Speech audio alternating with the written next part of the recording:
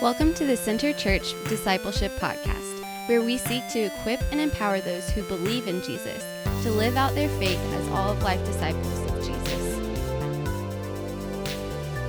Well, Justin, have you had a good weekend so far? Yep, it has been a great weekend here at 737 Madison Avenue. We have just been doing a bunch of house projects, still getting this nursery ready. So we got the mobile hung over the crib. We got shelf up above the bed, a bunch of projects downstairs, cleaning things up, tidying up, just getting ready for the baby. So it's an exciting time. It looks like you went with the sea creature theme. I like that. Is that a narwhal? Yeah, narwhal. That's my favorite part of it too. Yeah, the poor guy, his little antler. Is that an antler, a horn? What do we call those? I would go with horn. Okay. But I don't know narwhal terminology very well. Well, that's fine by me. Well, let's give the people what they want today. Yes, give them what they want. Let's kind of get into the nitty-gritty here. So welcome back to the Center Church Discipleship Podcast. We're glad that you guys are joining us today. You could be elsewhere, but you guys chose to be with Justin and I, and we are very grateful and appreciative of that. Last week, we wrapped up the third of a three-part series called Back to the Basics. We talked about time alone with God, life in community, and disciple making. And honestly, we weren't satisfied with just those three. Over the course of this past week, Justin and I decided to add one more episode to the Back to the Basics series. So far, we got to talk about many of the practices of a disciple. And this week, we wanted to talk to you guys about the heart soil which these practices grow up in.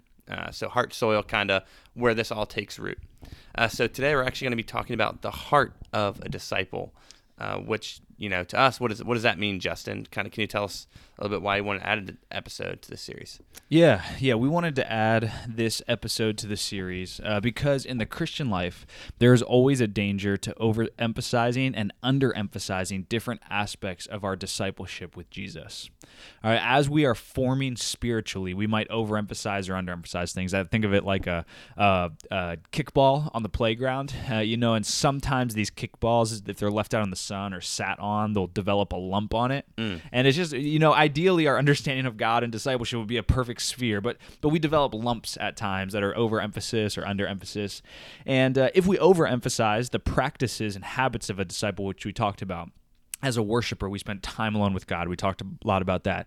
Live as a family member of God's family. We live in community and have these different attitudes and practices that we walk in. And as a witness for Christ, we participate in disciple making. But if we overemphasize the practices and habits of a disciple, there's a number of negative outcomes that could potentially arise just in the soil of our hearts and the culture that we're growing up in. Just a couple of those. Competition can grow up, right? If it's all about what we do and then what we see around us in the church is other people doing and it's all about what we do and they do, then competition can rise up. If you're really good at these practices or you're wired in the right way, you might be really proud. And if you don't, if you're not wired in that way, kind of personality-wise, you might despair. This competition can grow up if it's all about doing. Next, you have the danger of moralism and legalism, trying to prove yourself to God by obeying the law or being a good person. And then last, Christianity can just turn into simple self-help. I just want my life to be better, and some of these practices that Jesus said of meditation and being kind and participating to a greater goal can make me feel good about myself. But that's not the essence of what it means to be a follower of Jesus. Not one of those three things are. So as we grow in our discipleship, we need to think of holistic spiritual formation with our heads, which is kind of information growing, heart, our affections for God, and our hands, our actions. So over the first few episodes, we definitely touched on all three of these aspects, but emphasized the head and the hands. And today we just want to take some time to chat about our hearts. The foundational heart posture of a disciple should be this: love for God and love for others. So we want to just take some time to do that this week. The last thing I'll say is I think this conversation is really important, before Greg asked another question, is really important because Paul in 1 Corinthians tells us that love is incredibly important in the life of a disciple, right? I have 1 Corinthians 13 open before me, and this is what it says. Love is patient, patient and kind, love does not envy or boast, it's not arrogant or rude, it does not insist on its own way, it is not irritable or resentful, it does not rejoice at wrongdoing, but rejoices with the truth. Love bears all things, believes all things, hopes all things, endures all things. And then he goes on to say, love never ends. The different gifts and the different things that we do will end, but love never ends. And he closes the chapter saying this, so now faith, hope, and love abide, these three, but the greatest of these is love. In the life of a disciple, the soil that our hearts should grow up in as we're being spiritually formed as disciples of Jesus should be love. So we just wanted to take some time this week to add this on the back of the series to talk about love in the life of a disciple. You gotta love this idea of love. And, with this title of the episode, you summarize the heart posture of the Christian life as love God and others. Now, is that a little oversimplified? And, where do we get that in the Bible?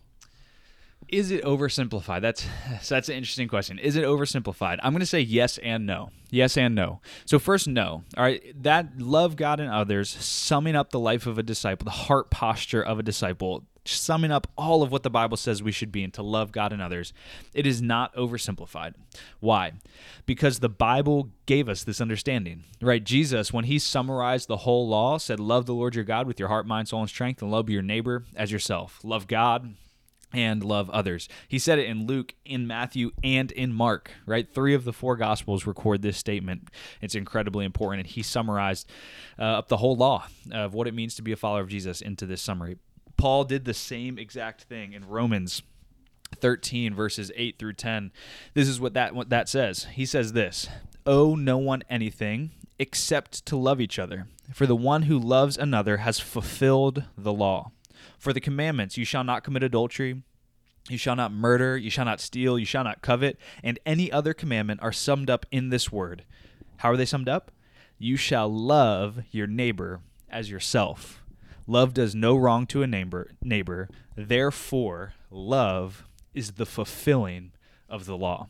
Right? So is it oversimplified to say love God with all your heart, mind, soul, and strength, and love others? Love God and others is the Christian life and what we're called to? No, it's not oversimplified. Jesus gave it to us. Paul gave it to us. But in another sense, yes, it is oversimplified a tad, because the rest of the Bible gives context to what it means to love God and others that we wouldn't have otherwise. So you may have heard this idea before, this mentality of somebody saying, love God and do whatever you please. Right? Just if you love God, you can do whatever you want, because if you truly love him, you'll do the things that please him and you'll avoid the things that don't. And there's a meaningful idea behind that, but there's massive problems with it. This assumes some kind of sinless perfection in the life of a Christian, right? If I love God, I'm just going to know exactly what to do and I'm going to do it because I love him. And that's just not the reality in this life. We will not be sinlessly perfected until we're with Jesus face to face when we are with him on that last day. So we have 2 issues with this idea that we can just love God and do whatever we want. First, we don't even know what's right and wrong some of the times, and the Bible reveals that to us. And then second, we have a battle with sinful flesh, so even at times when we do know what is right and wrong, we won't do it. Loving God in this life is not a perfect, static goal of just perfection all of the time, but it is a battle at times. So both of the answers to that question. Is love God and love others oversimplified? No, because Jesus left us that. But also, yes, because we have to have the context of the Bible to understand what that looks like. Love God and others is the Christian heart posture that we walk in, and it is filled out for us through the context of the Scriptures, the Old Testament and the New Testament. Thanks for hitting on that, Justin. So let's say I'm in a rut right now, and I'm having a hard time feeling some type of way toward God. So you're telling me we are called to love God, but how do I actually do that? How do I love God? How do I get my heart to feel some type of way toward him when I'm not feeling it at all? Yeah. The first thing that you need to know is that love starts with God. All right, the first thing that you need, if you're listening to this podcast today and there's a ton of pressure on you, and maybe there's a struggle with assurance of salvation or just discouragement because you feel like you don't love God the way you should, the first thing that you need to know is that love starts with God, not with you. All right, 1 John chapter 4, verse 9 says this, "In this the love of God was made manifest among us, that God sent his only Son into the world so that we might live through him." And then 10 is this verse I really want to focus in on. "In this is love, Not that we have loved God, but that he loved us and sent his Son to be the propitiation for our sins. Later on in verse 19, he says, we love because he, God, first loved us, right? Love starts with God. So this love in the Christian life that we're talking about, love for God and love for others, does not start with us, but it starts with God. What that means is that the gospel, where God most clearly expresses his love for us, then turns around and creates love in us for him and others. So when we are feeling that we aren't experiencing love toward God, what we don't do is try to stir up love somehow or just feel guilty and ashamed, but we turn to the gospel. And we look at the incredible love that God had for us when he sent his only Son to pay the penalty for our sin. We see his love for us, and it creates in us gratitude and worship and thankfulness and love for him. So we love because he first loved. This is love, not that we have loved God, but that he loved us. Love starts with God, and our love for God and others is a result of it. That's the first thing you need to know, is that love starts with God. Second, you need to know that in the Christian life, feelings of love and emotion toward God will not always be present. Christians throughout the Bible, just read the Psalms, and throughout history, read the biographies of every impactful Christian throughout history, have serious seasons of darkness and of sorrow and feeling distant from God in their lives. And there will be seasons in your life too when those feelings and emotions of love for God that we so often tie to what love is won't be there. You just need to know that so you can expect that and realize that when those come up, it doesn't mean that we're not Christians. It doesn't mean that something is necessarily wrong that we should be deeply concerned about, but it's a season where the Lord is doing something in our lives. So when you're not feeling that, what can you do really practically? First, like I mentioned earlier, just look at Christ. We just look at Christ. We look at the love that God has for us, and when we are united to Christ by faith and we're remembering the gospel, the love of God begins to flow through us, and we're filled with love back for God and with that love toward others. Love, that desire for the flourishing for others, even at cost to ourselves, will be filled with that love. Second, and to preach the gospel to yourself, right? This is just a way to look at Christ, really, but I'll make it its own thing. Preach the gospel to yourself. Paul David Tripp says this. He's a pastor and a Christian counselor and writer. He says, "No one talks to you more than you. You're the most influential person in your life. No one talks to you more than you. Preach the gospel to yourself. Remember how God has loved you, and even while you're not feeling it, proclaim it to yourself. Proclaim the gospel to yourself and call yourself to love in God consistently." So look at Christ. And then second, obey God's commands. Obey God's commands. Pray. Ask for help.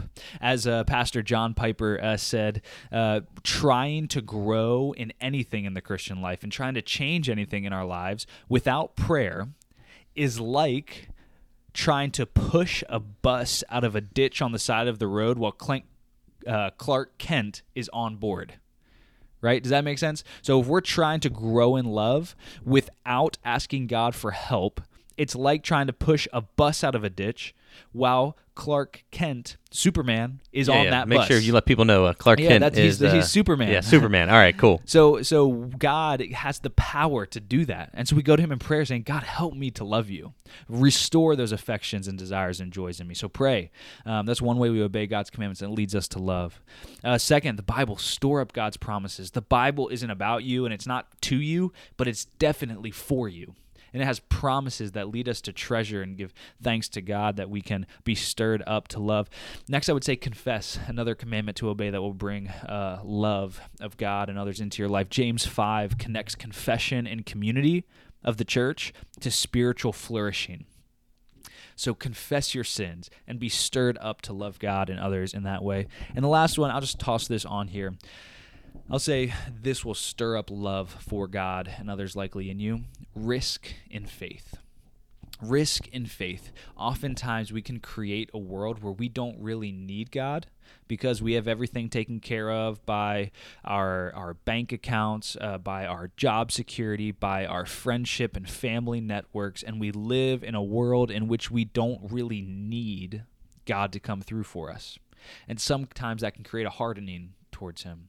So one way, if you're feeling a lack of love towards God, take a risk of faith. Ask God where he is pushing you to step out in faith and take a risk and see him come through and be stirred up to love for him. Awesome. Well, Justin, I think you definitely hit home with looking at Christ and obeying God's commandments right there at the end. I think one thing that I struggle with is, we talked about this last week and the week before that, is this idea of discipline. And how beautiful is it that God first loved us? And so... Yeah, and I'd just add this on. This love, we kind of talked about this. Love is the soil through which these practices grow up in, right? Our affections for God. And if you are kind of in that place where you don't feel that love for God, that's okay. But we ought to be kind of pursuing that and asking that God would give that to us. It's a great gift and a joy when we are experiencing that intimacy and love toward God. So this love for God and love for others is that soil that the Christian life grows up in a healthy way. So I'd encourage you to confess where areas where that's fallen short, but in all of it, knowing that you're a child of God because of the gospel. Awesome. Well, hey, everybody. Thank you guys so much for tuning in this week to the Center Church Discipleship Podcast. We just talked about love God and loving others. So hope you guys have a great rest of your Monday. And thanks for checking in with us. Take care, everybody.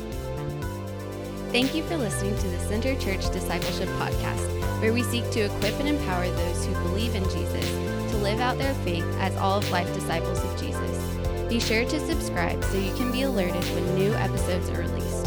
If you have questions or there are topics you want to be discussed on the podcast, please email justin@centerseaville.com. We would love to hear from you.